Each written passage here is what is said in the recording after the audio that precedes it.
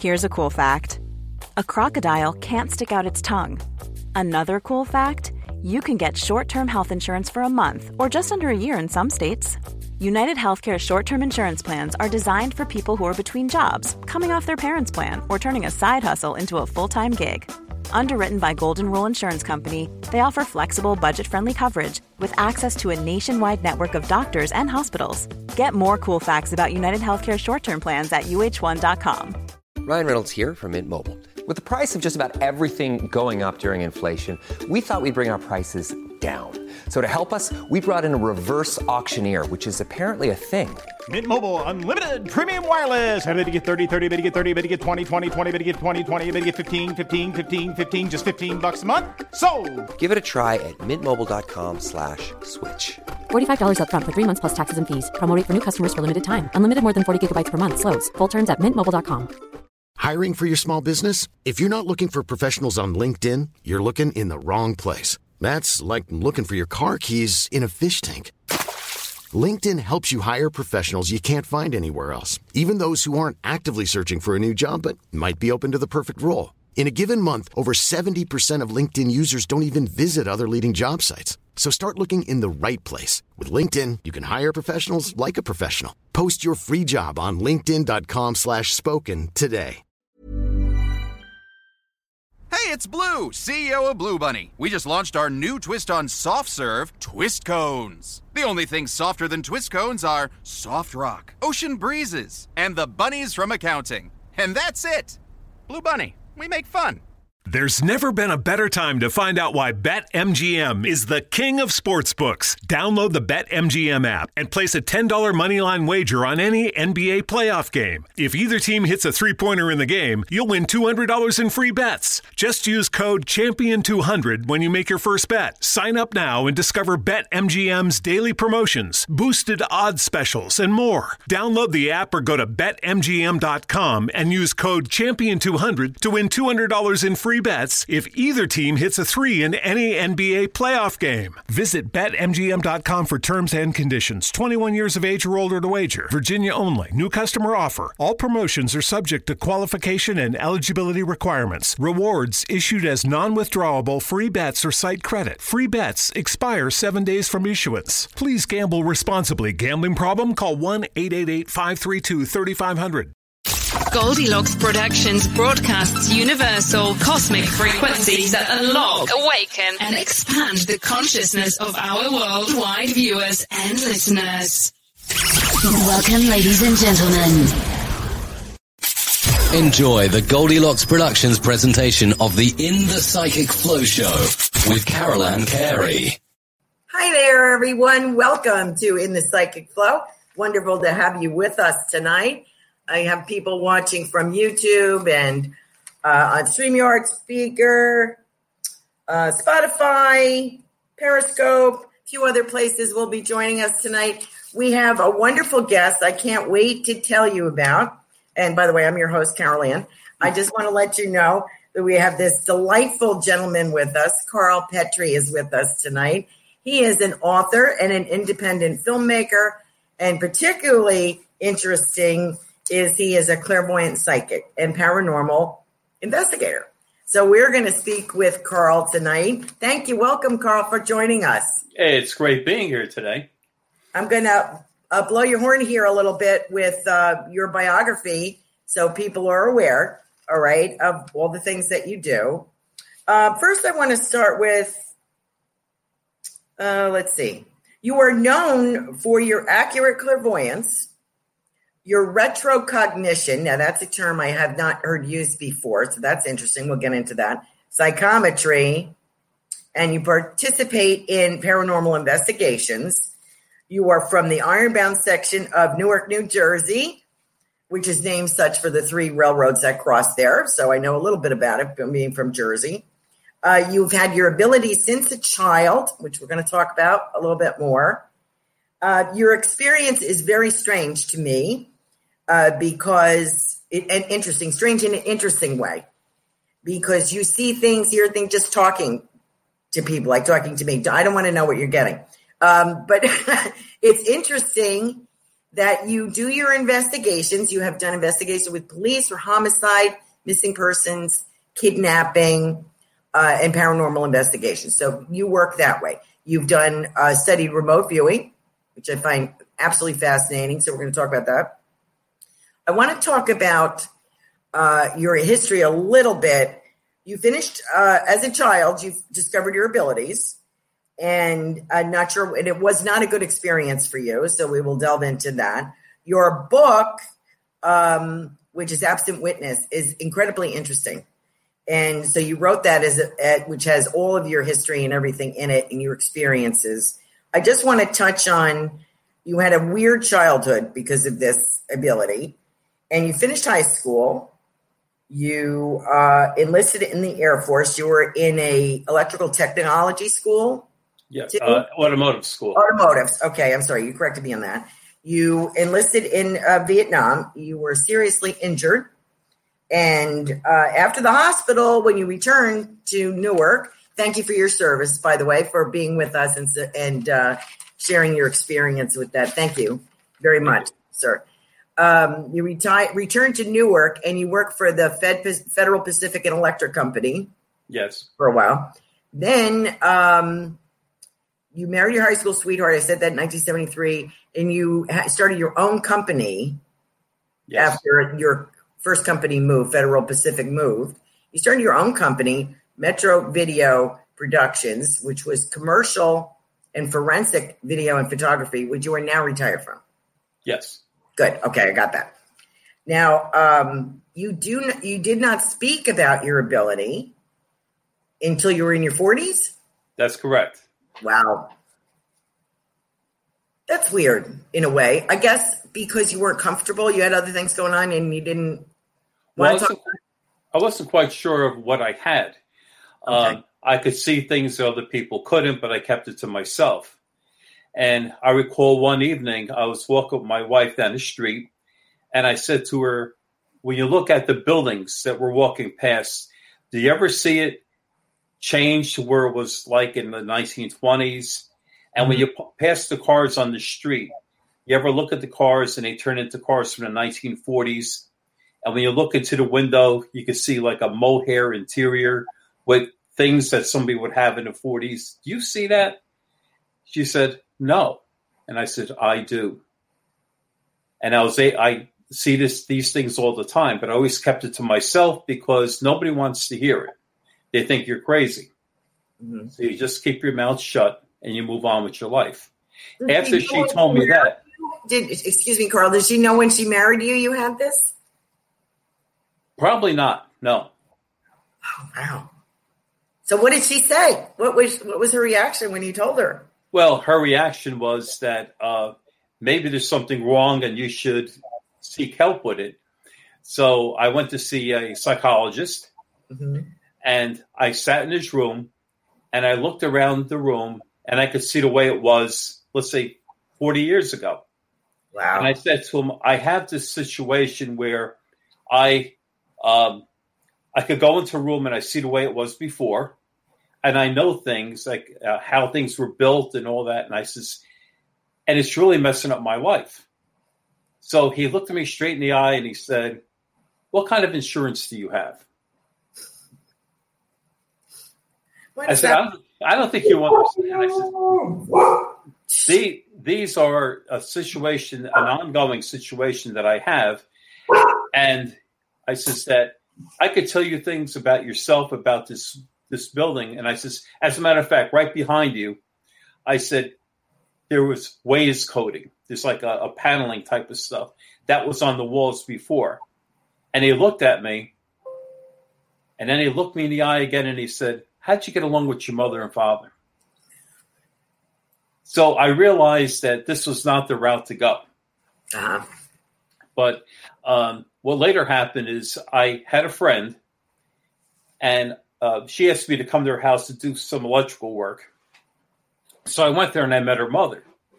So I looked at her mother, and I said, oh, I said, you went to a school where right across the street from the school was a sweet shop, and every day at lunchtime, you bought a double scoop ice cream cone. She goes, yeah, who told you that? I says, no, I could see it. And then I started telling her about that. And so she sort of like freaked out. And so she said, how long have you had this? I said, my entire life. I said, I could tell you a lot of things. Some things I just don't want to talk about. And it was really strange. And this is a great story. Her mother was, now she's very, very old, and she was in a nursing home. And she couldn't speak, but she just sort of like sat there, in this hospital. So I went to see her, and I looked at her, and I was surprised what I saw. And the family looked at me because they just to look on my face like I know something. So when we left, she said, Carl, what did you see with my mother? I said, if I tell you, I'm going to sound like I'm insane. Now, the whole family's around me. And I said, here's what I see. She was young. She was talking to a man who was also very young. And there was a horse by them. And they were right by a fence. I said, this woman, your mother, took the feeding bag off of the horse, emptied the oats, put it on her head, and was dancing to Charleston. So I figured now the family's going to look at me like I'm nuts. And I turned around and I looked at the family, and they had solid looks on their face. Really? I said, does that mean anything to you? They go, you don't know our family, do you? I said, no, I don't. They go, you know how my grandfather made all his money? I said, I have no idea. He used to build feed bags for horses. And you know what my grandmother did when they first met? I said, what? She was a dancer in the 20s, and she used to dance at speakeasies and doing the, flapper dances. Wow. They must have been floored. Yes, they were, but I was holding back. I didn't want to say the rest of it. So the daughter, who knows me, the family was okay, and we walked away. Then the daughter says to me, you're holding back. What else did you see? And I said, it makes a little difference. It's been a long time. Forget about it.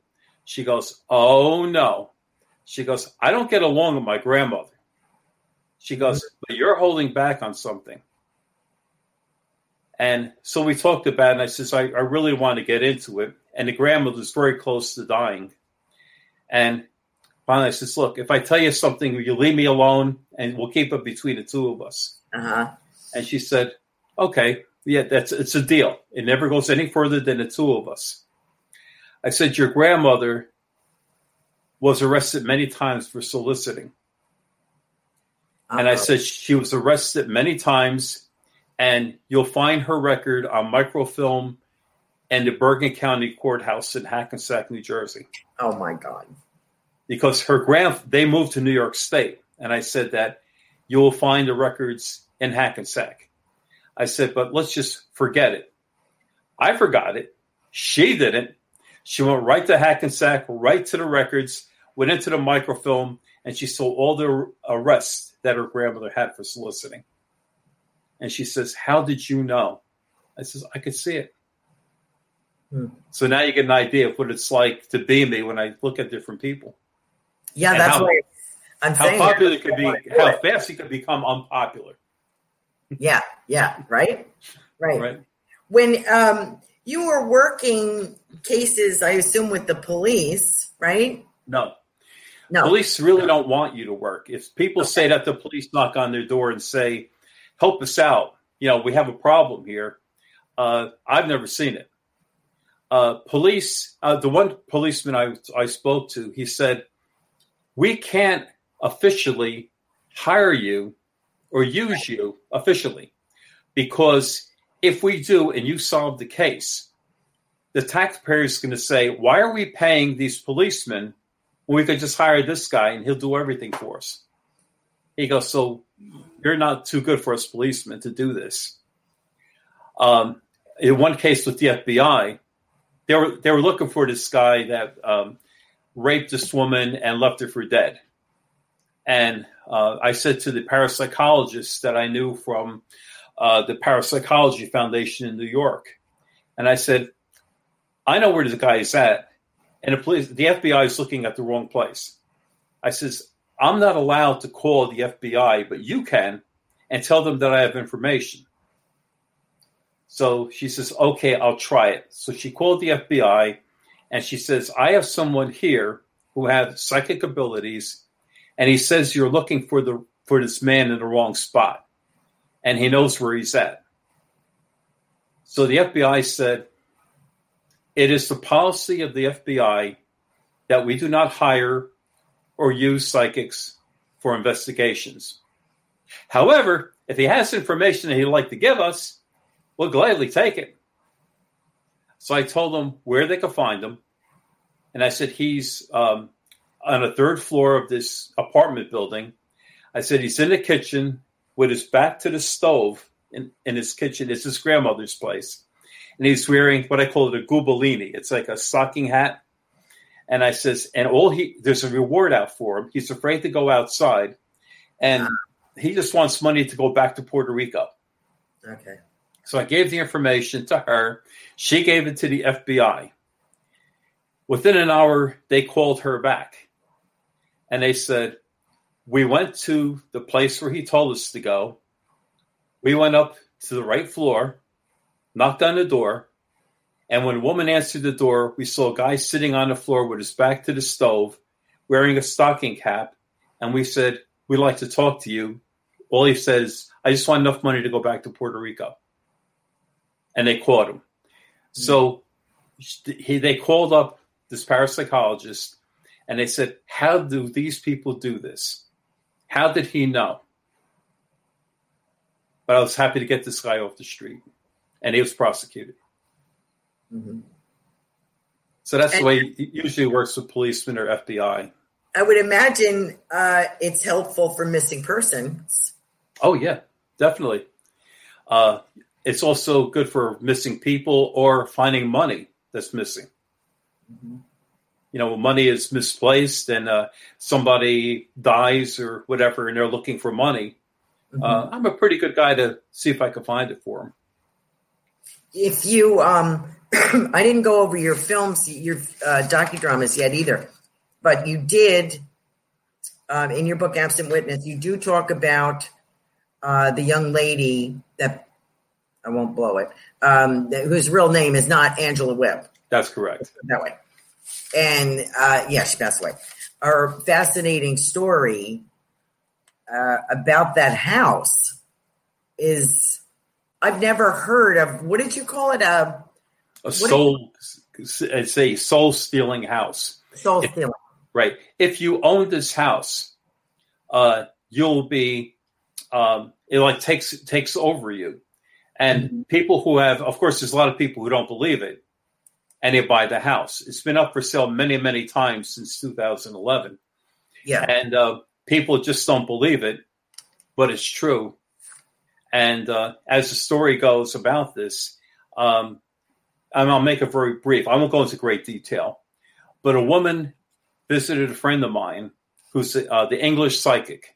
She lives in Manhattan, and she went there for a reading, and my friend said, you are surrounded by a lot of people. She goes, that's not true. I live alone. She goes, no, you're surrounded by a lot of people. And she said, well, my house near Pennsylvania that I have, I live there alone, but I am surrounded by a lot of ghosts. He said, ghost? She goes, yes. She goes, would you like to come and see him?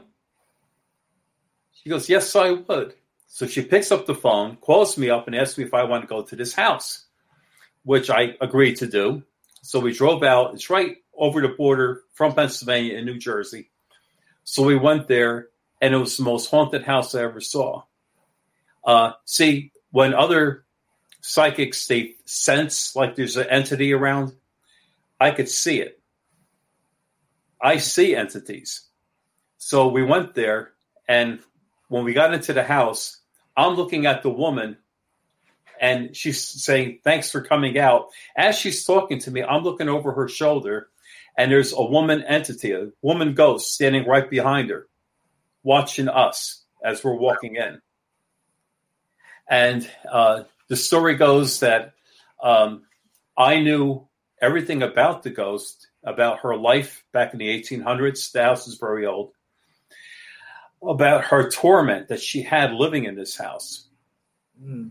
And towards the end of our visit, we're in the kitchen. And you have to understand that my friend, who's the English psychic, is very British, and she's very prim and proper. I mean, prim and proper. Mm-hmm. And I'm looking at this woman, and I can't help it, but I could see things. So I said to her, did you ever have an intimacy with the entities in the house? Let's read that. So my British friend, she's sitting to the side, and she gives me the... yeah. Oh. So the woman goes, are you asking me if I had sex with the ghost in the house? And I went, well, yes. And she looks at me, she goes, yes, I have. Oh, my God. So now my British friend is like all ears now, like, tell me more, And so she was saying, about her experiences with these entities. And as she was talking about it, behind us was a bookcase. Now, this is in the kitchen, and she had cookbooks in it. As she started to talk to us, the books in the bookshelf started slamming from side to side. Like, wham, one side, the other side, one side, the other side. And it was very loud. And we're watching these books in front of our eyes going back and forth. And the woman who owns the house is just like bored with it. And so my friend says, does this happen often? She goes, no, usually the books are going out and they start flying around the room. Oh, my God. So it's amazing. Now you know what kind of a house it was. Yeah. And, it's to put a cap onto this thing. There was the BBC who wanted to come down and see this house that is very active with entities. I mean, you don't have to wait for them. They come out to see you. It's amazing. And as the BBC was there, we were making arrangements to go to her house with the trucks, with the equipment and all this. And we were at my friend's apartment in Manhattan, the English psychic. And so the woman, before she left, the BBC, Angela Webb, gave business cards to everyone. And on the business card, you look at it, said her name. She worked for Cantor Fitzgerald, World Trade Center in New York. Mm. Shortly after that, that's when the planes went right through the windows. It went right through Cantor Fitzgerald's window, and a woman died.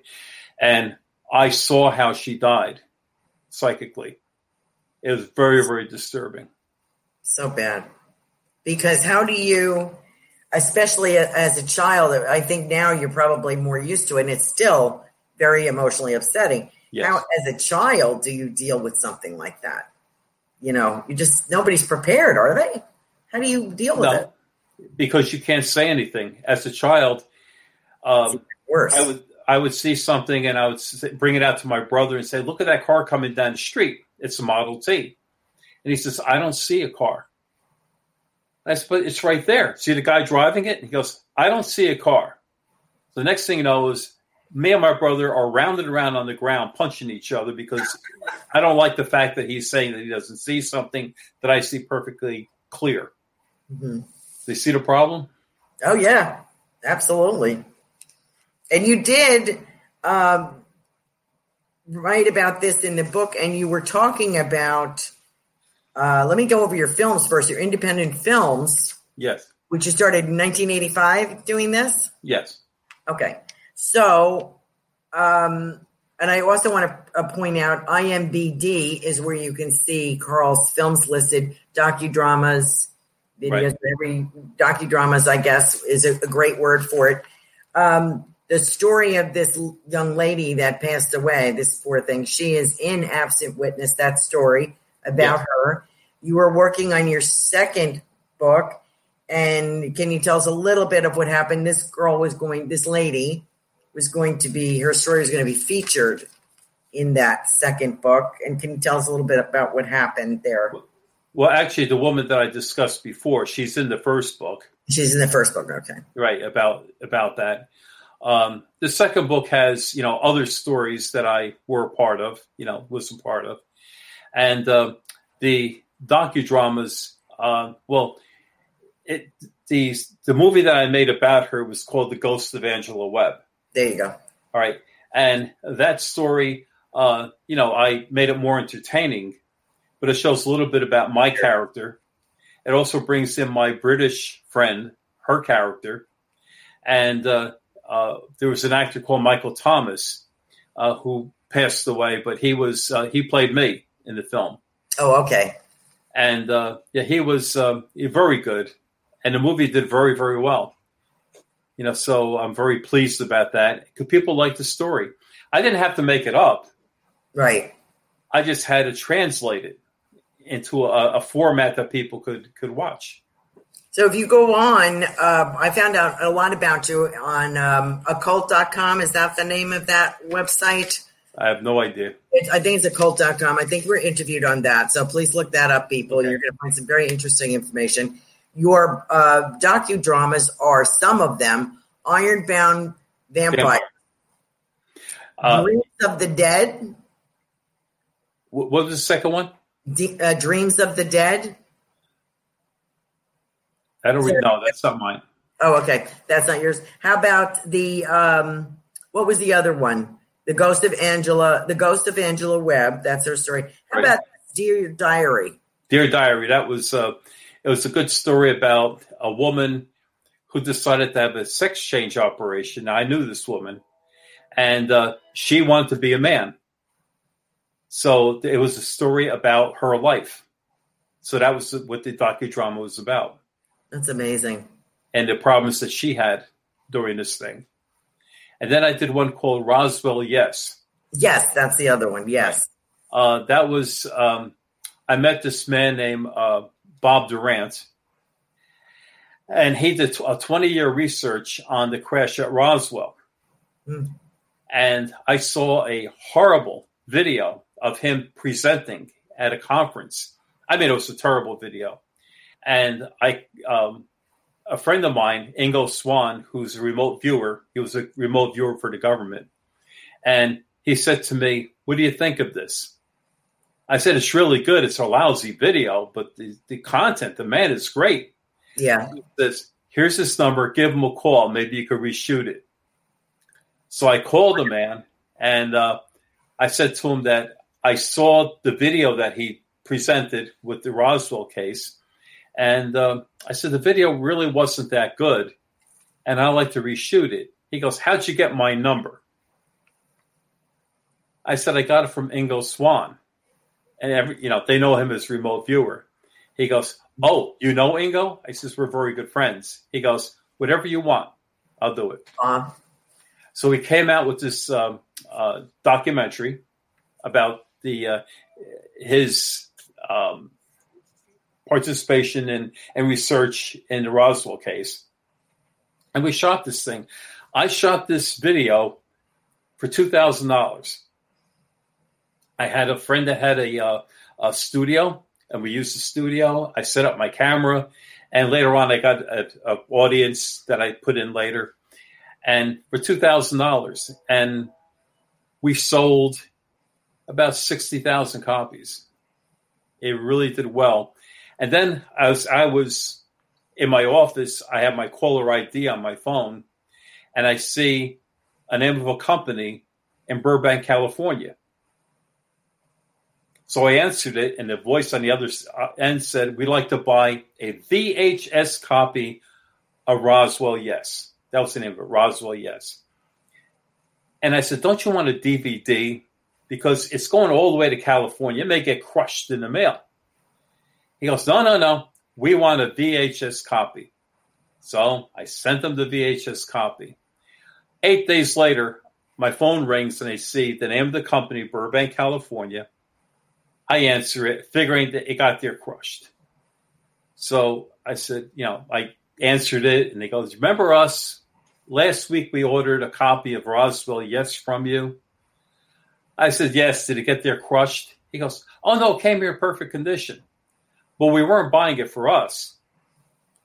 We were buying it for Steven Spielberg. Would you hold on? He'd like to speak to you." Oh, my goodness.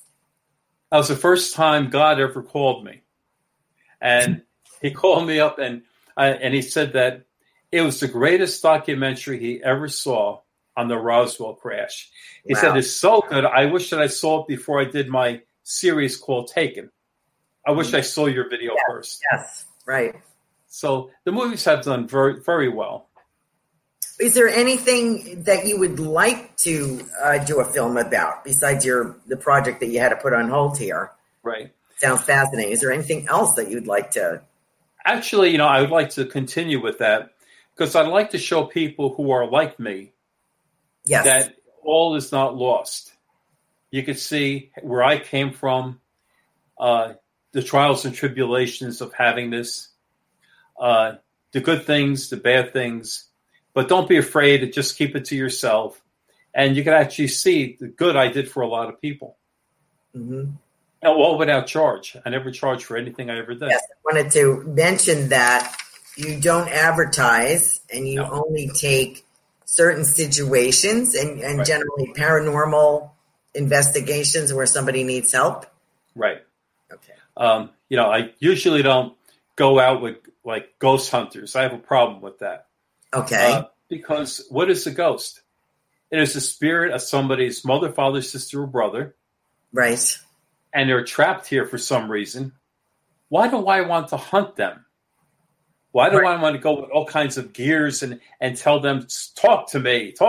I want you to move that plate for me. No, they're not here for my entertainment. Mm-hmm. And, so I take it very seriously. And if there's a real problem, maybe I could help. But to go out there as part of the entertainment, going out there to hunt them, I don't do that. Mm-hmm. What would you have been able to do with that house that sucked everybody's soul up? Was there anything that you would have been able to do with that house? No, it's still haunted. People buy the house, they stay there for a while, and then it's up for sale. Nobody could live in that house. Nobody could. And nobody has. Since everything happened in that house in 2001, right. People have moved in. They've sunk a lot of money into the house, and then they move out. The house is always for sale. Yeah. And when I drive by, I look at the house, and I could see the entity of Angela Webb there.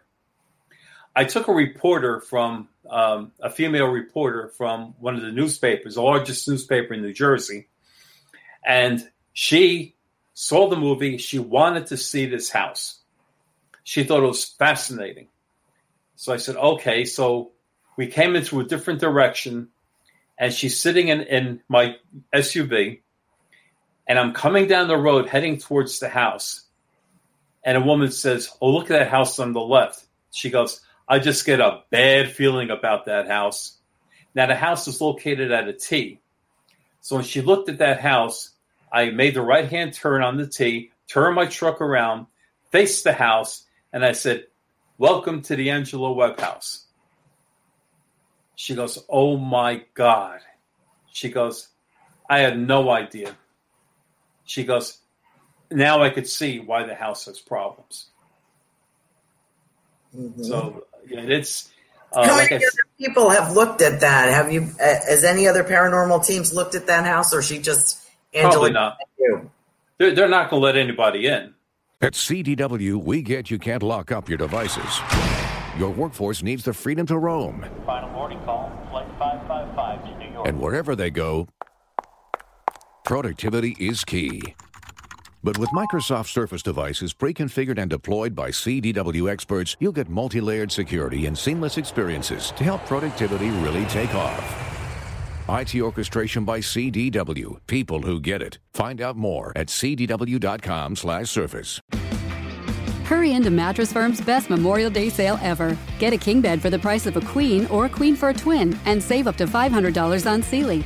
Plus, get a free adjustable base with qualifying Sealy purchases up to a $499 value. Or shop Tempur-Pedic, the most highly recommended bed in America, and save up to $500 on adjustable mattress sets in stock for immediate delivery. And get a $300 instant gift. Talk to a sleep expert today, only at Mattress Firm.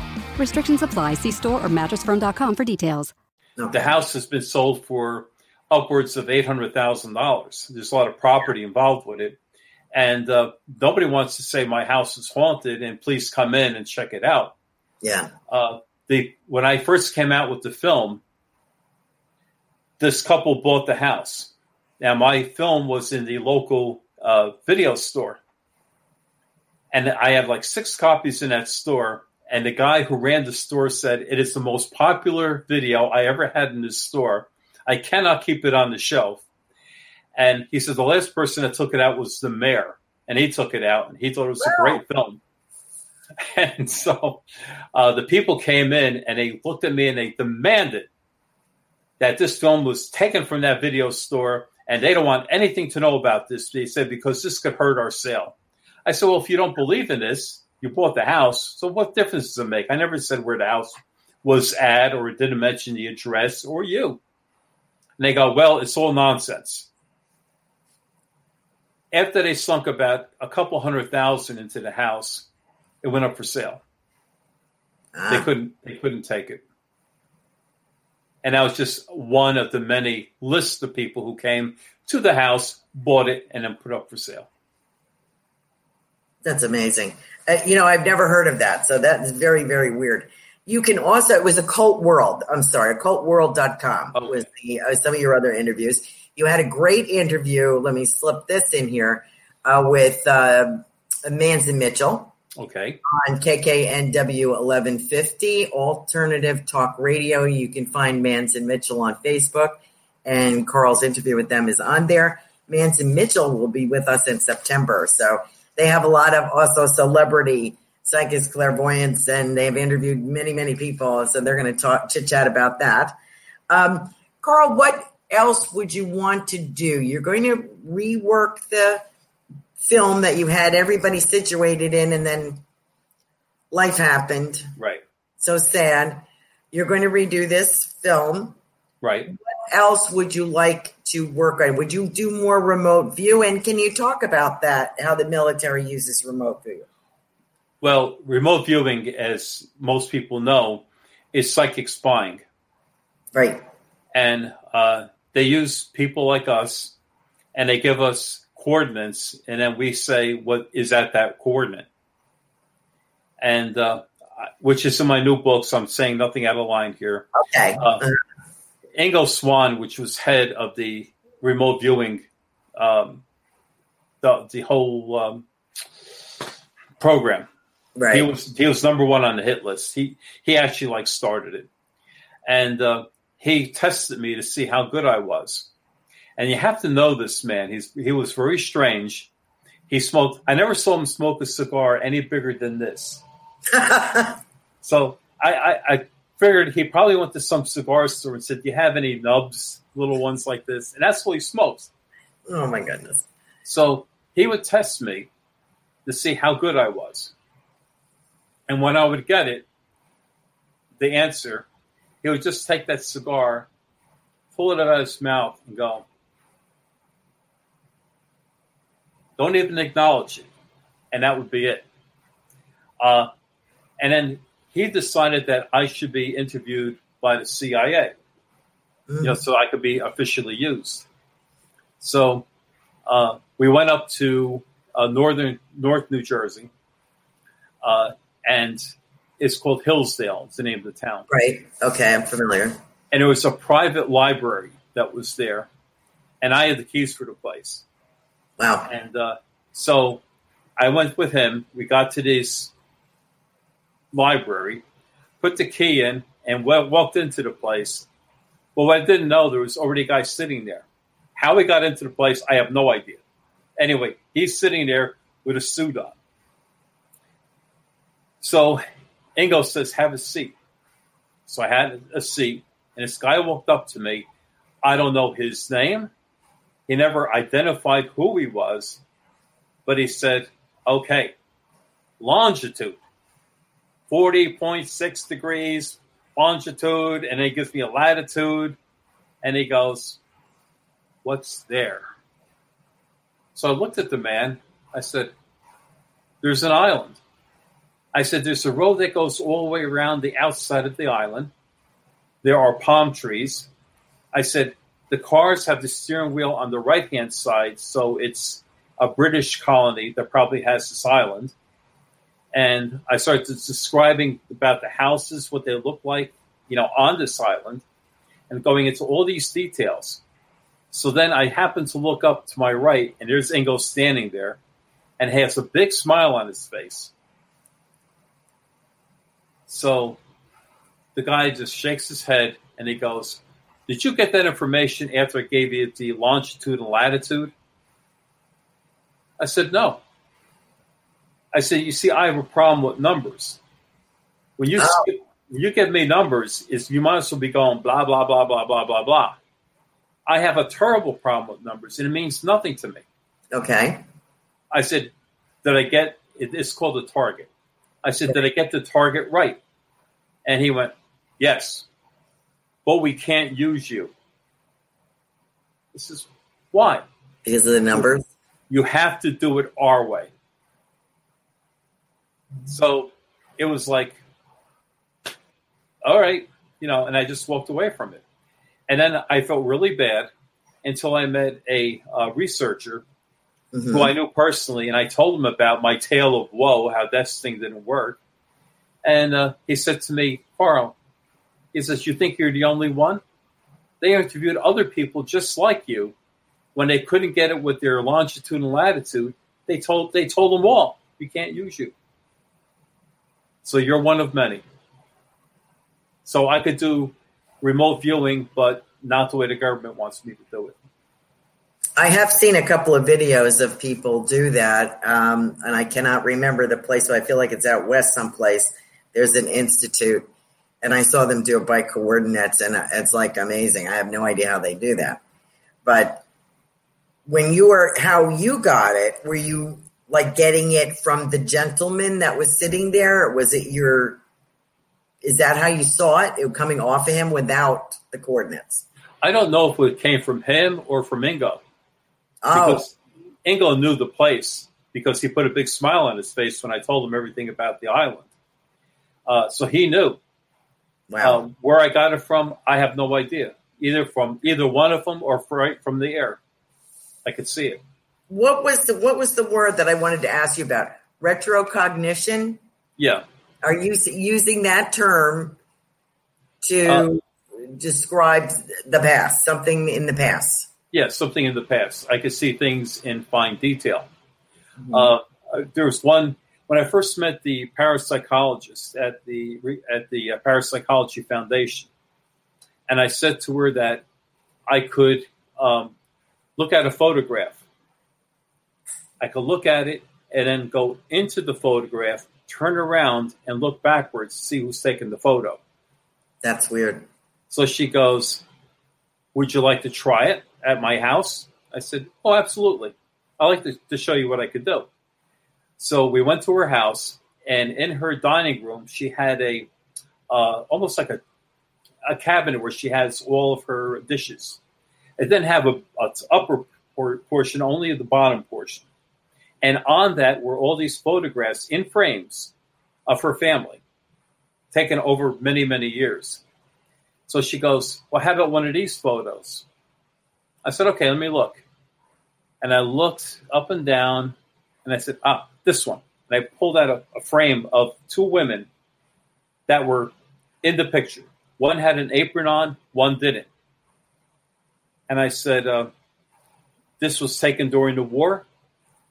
And I said, because I went inside the photograph and I turned around and I said, the man that took the picture is wearing blue pants, a white shirt, a blue tie.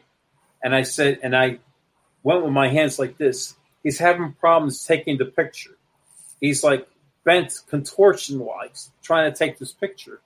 And the woman with the with the apron on, she's worried because she had to save up a lot of meat coupons during the war to buy a roast.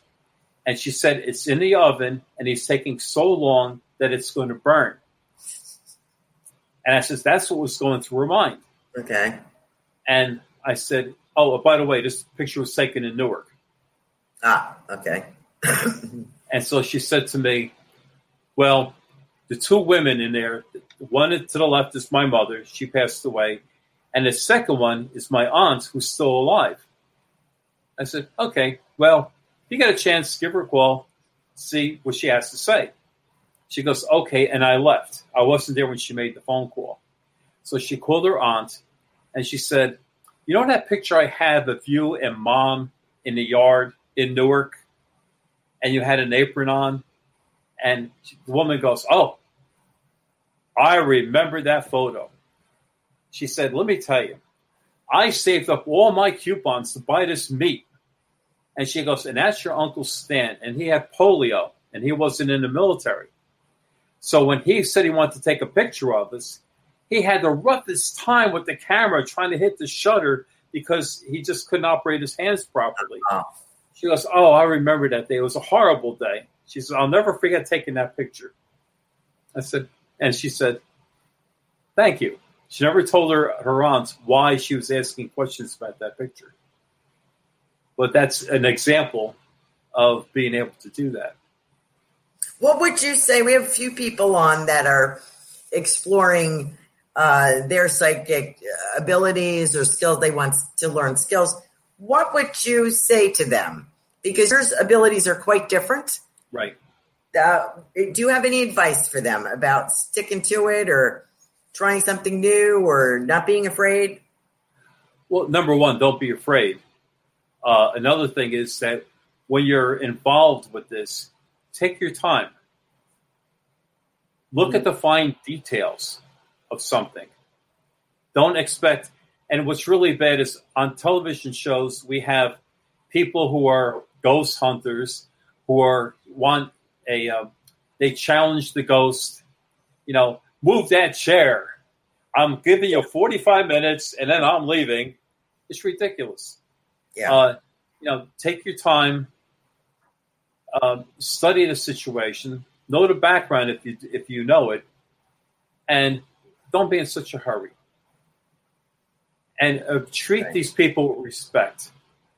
If you're going out to work with spirits, treat them as if they're alive and like you would treat a friend. Don't challenge them, yell at them, or expect them to perform for you. And you'll start getting better results. That's what I can say. There's any purpose to paranormal investigation? Is there a real purpose? No, not really. Okay. It's there. Let's say if a house has problems, approach it like you would if they were alive. Like somebody was there alive and giving you problems. Go to the house. Don't make a lot of noise. And for God's sake, don't bring these gadgets with you. Right. They love gadgets, and they looking. They're like they're neon. They're blue colors. They're red eyes coming out of it, and they're walking around the house with this thing. Well, a lot of these spirits could be well over 100 years old. Now, can you imagine? Let's say 150 years ago, if you were alive back then, and somebody pulls up with this device and has this little red light that's coming out. Scary. It would scare you. You'd run away from this. Yeah. What I do, I have a technique that I do. I walk into a house, and it may sound kind of strange. No devices at all. Mm-hmm. I walk in, and I take my arms, and I raise them above my head, and then I slowly turn around so they see I have nothing on me.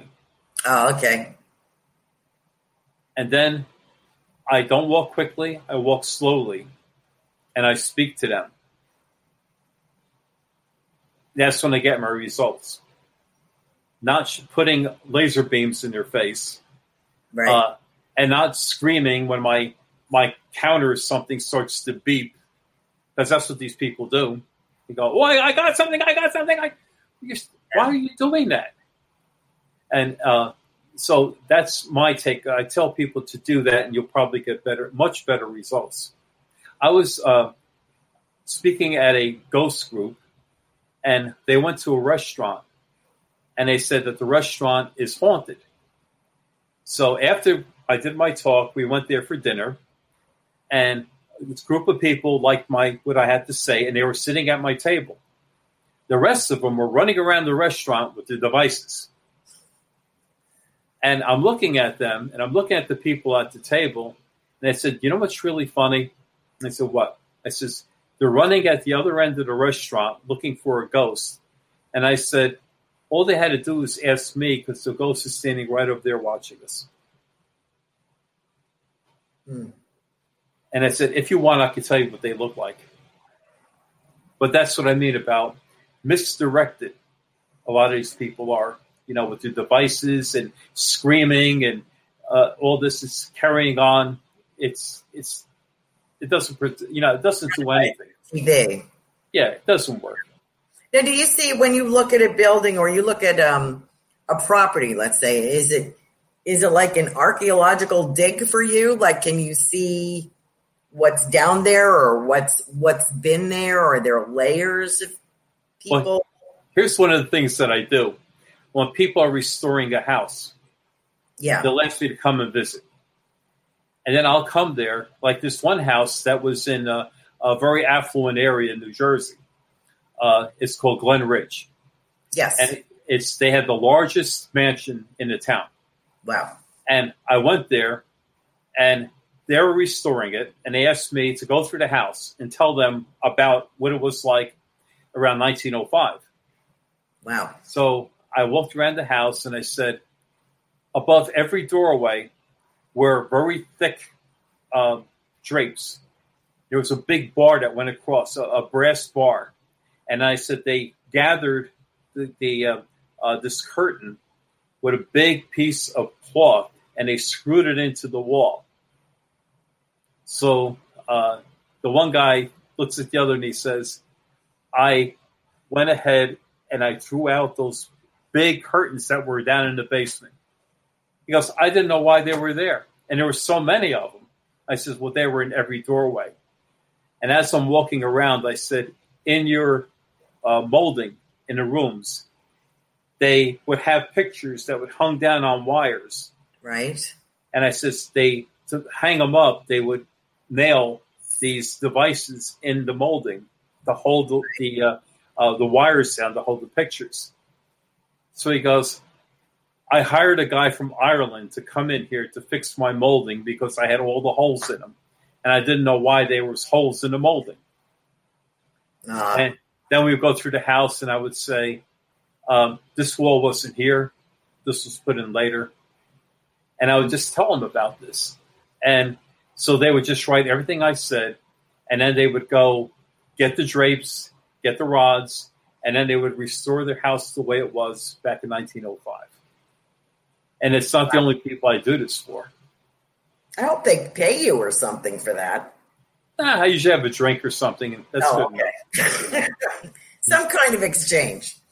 We do have a question on remote viewing and how to do that, I think, or how to start that, and also going inside a picture. Do you have any advice for newbies that are people that are interested in exploring that? Should they just? I mean, it's got to be hard because I would imagine it must be hard for some. It's like brushing your teeth for you. Right. So how do you explain how to do something that you don't know how you got to begin with? Well, I don't know how to tell somebody how to do it. Yeah, that's what a lot of people that are very have very great abilities don't know how to explain it. I just do it, and accuracy is very, very high. Right.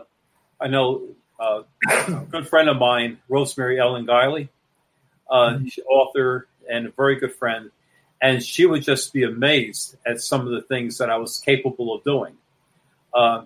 When she was single at the time, she would show me a picture of a boyfriend that she met online.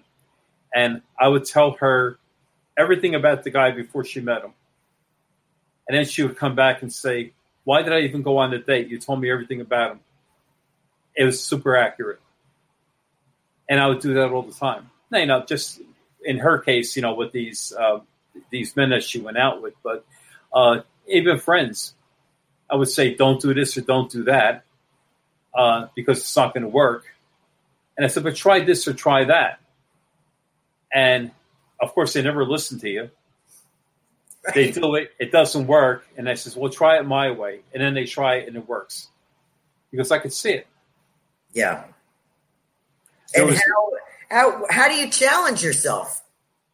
It's got to be hard with all your abilities. How do you challenge? What would be new and refreshing for you? Everything is new. Okay. Everybody I meet. And this is great. I met this woman. She was working for an advertising company. And she wasn't, very young, but she was very, very good at what she did.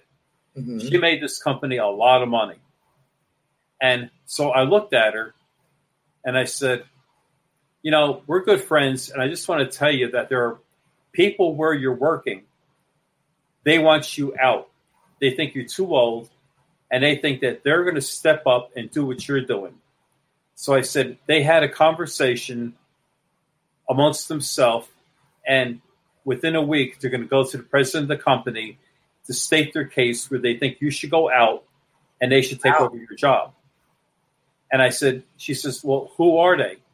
I said, well, they don't wear name tags, so I have to describe them to you. Mm-hmm. And so as I was describing these people, she goes, oh, that's Dave. Or that's Ellen. And, she knew the people. I said, they don't wear name tags. I don't know who they are. So on my word alone, that was over a weekend. Monday morning, she went in to see the president of the company. And she mentioned these people by name and said, they're coming to see you and they want me out of here so they could take over my job. Mm-hmm. And he goes, how do you know? She goes, I just know. Well, that week, it was a Thursday. They all came into his office. And they said, we want to talk to you about something. And he said, what do you want to talk to me about? And then they said, she's been here all these years, and we think it's time that you should get a new approach to everything. And he goes, okay. He says, she has been with me for almost 20 years. She goes, this company exists because of how good she is. And if you think for 1 second I'm going to get rid of that woman, you're nuts. Oh, by the way, you're all fired. Wow. He fired them all. Yeah. And, because of her. And, that's just one example of, seeing things. I told her, I was giving her the conversations that were being said by one person to another. That's how accurate it could be. I could actually tune in. That's why they call me the absent witness. Yes. Because I'm witnessing something that I'm not there. Mm-hmm. And that's just one example of being able to do that. We just had a question. Can you shut off your abilities? No. So you're on all the time? All the time. It got really bad where I couldn't sleep for days at a time. Mm-hmm. And I actually started drinking a lot of scotch. Okay. And a lot. And it got to a point where I was blitzed most of the time because I could not handle it. Every time I look at somebody, I would know things about their past. Yeah. And there was one day, I'll never forget it. I came home and I walked into the door and I looked at my wife and they said, where's my scotch? The minute that came out of my mouth, I said, that's it. It's over. You will never do this again. And I stopped doing it. And I tried everything else to try to fall asleep at night and found different ways that I could. But that's how detrimental it is. How would you like to, every time you go out, you meet somebody mm-hmm. and you look at them and you know everything about them. Now they're strangers. You're trying to sleep at night, and there's somebody that I met on the street that I know everything about their life. How do you sleep at night? See the problem? Yes. Oh, I definitely would not want it. When you met your high school sweetheart, your wife, what did you see that said, that's the girl for me? I played in the marching band. Oh. I was a senior. I played saxophone, alto saxophone. Oh. And the freshman came in, and this woman came in, Sue, and she was a flautist. She played the flute. So I looked at her sitting there, and next to me was my good buddy Brian, who played the tenor saxophone. And I said, Brian. He goes, yeah. I says, see that woman playing the flute? He goes, yeah. I says, I'm going to marry her. Wow. And he looked at me like I was nuts. He says, yeah, I'm going to marry her. And we got married. And that's the first time I knew that I was going to marry her. And I already announced it to my friend that I was going to marry her. Good thing she said yes, huh? Well, I knew she was. Just kidding. And I bet it is made for a very interesting life, I would imagine. Yes, because, there's sometimes in your life that you come across problems or whatever, and it comes in handy to be able to do this. When you know what family members are thinking or friends or whatever. Or not handy in some cases. Yes. Yeah. Wow. I have never heard of anyone with the abilities that you have. And I know that you are so generous with your time on certain situations. You don't take money for things. But you do different talks. Are you going to be talking anywhere, giving a talk or lecture anywhere in Jersey or elsewhere? Well, everything that I was going to do was put on hold. Because of COVID. Yes. Yeah. I had a big speaking engagement in Spring Lake, New Jersey. Right. At their library. And I don't know if it's going to go on in September. And for the Freemasons in October, I had another engagement there. And I don't know if that's going to go on. Yeah.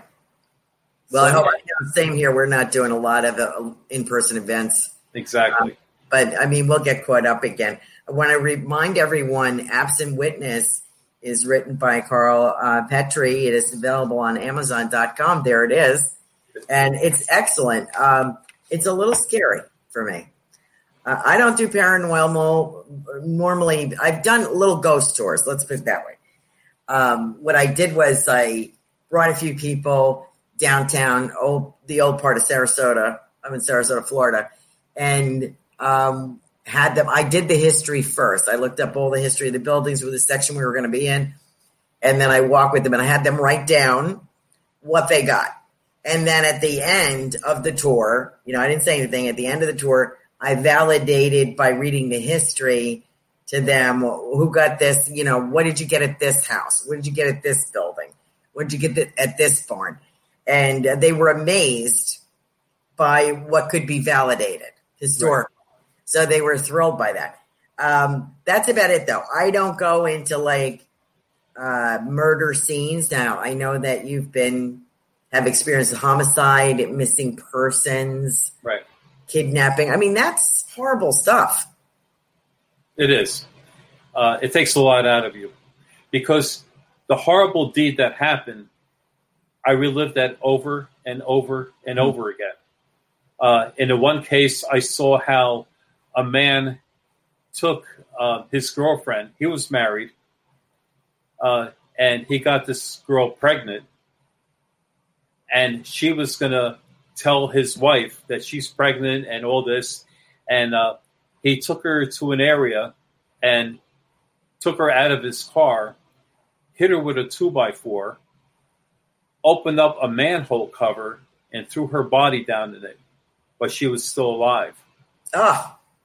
And so when she looked up, she could see the plate going over and closing up the hole. And she was severely hurt, and she died. She died there. And she just went as a missing person. Yeah. But I took them to the area where she died. And it's really, I could go into details about that, but basically what happened with that was because it was me who said everything, they wouldn't accept it. Everything I said was true. Everything that I said about the relationship, where they would go, where they went shopping, and all that. And I don't know these people. And they said, everything you said is accurate. I said, okay, this is where the body is. Go and get him. And they just froze up and they said, well, we're going to hire a private investigator to do this. They said, you're wasting your time. He's here. She's here. And because of that, and that's one of the problems you have with being a psychic. Some people just don't believe in it. Right. No matter what you show them, their thing is, I don't believe in psychics, therefore it doesn't exist, and we don't take their word for anything. Right. You are amazing, Carl, and I hope that you will spend more time with us in the future. Love and to. I wish you a lot of luck, and I can't wait to hear more of your projects. Don't forget Absent Witness, and keep us in touch, please, and let us know how the book is coming. People can catch you on Facebook, correct? Yes.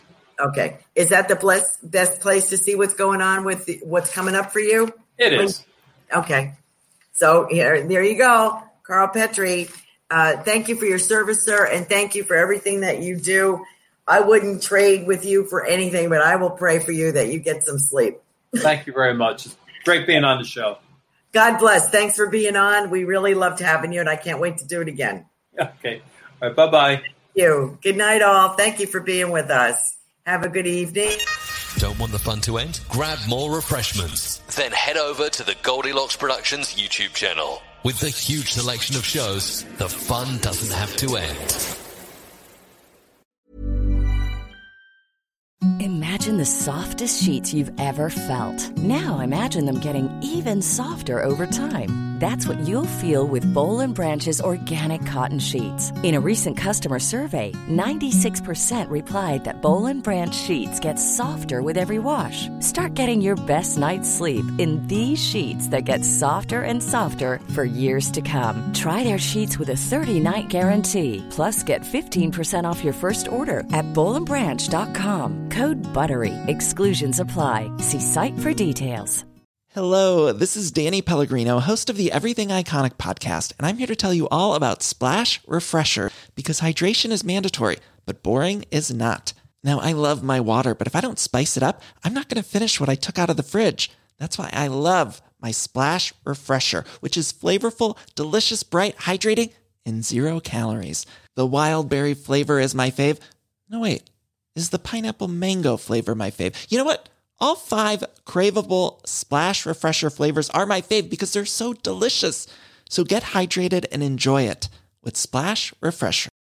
Imagine the softest sheets you've ever felt. Now imagine them getting even softer over time. That's what you'll feel with Boll & Branch's organic cotton sheets. In a recent customer survey, 96% replied that Boll & Branch sheets get softer with every wash. Start getting your best night's sleep in these sheets that get softer and softer for years to come. Try their sheets with a 30-night guarantee. Plus, get 15% off your first order at bollandbranch.com. Code BUTTERY. Exclusions apply. See site for details.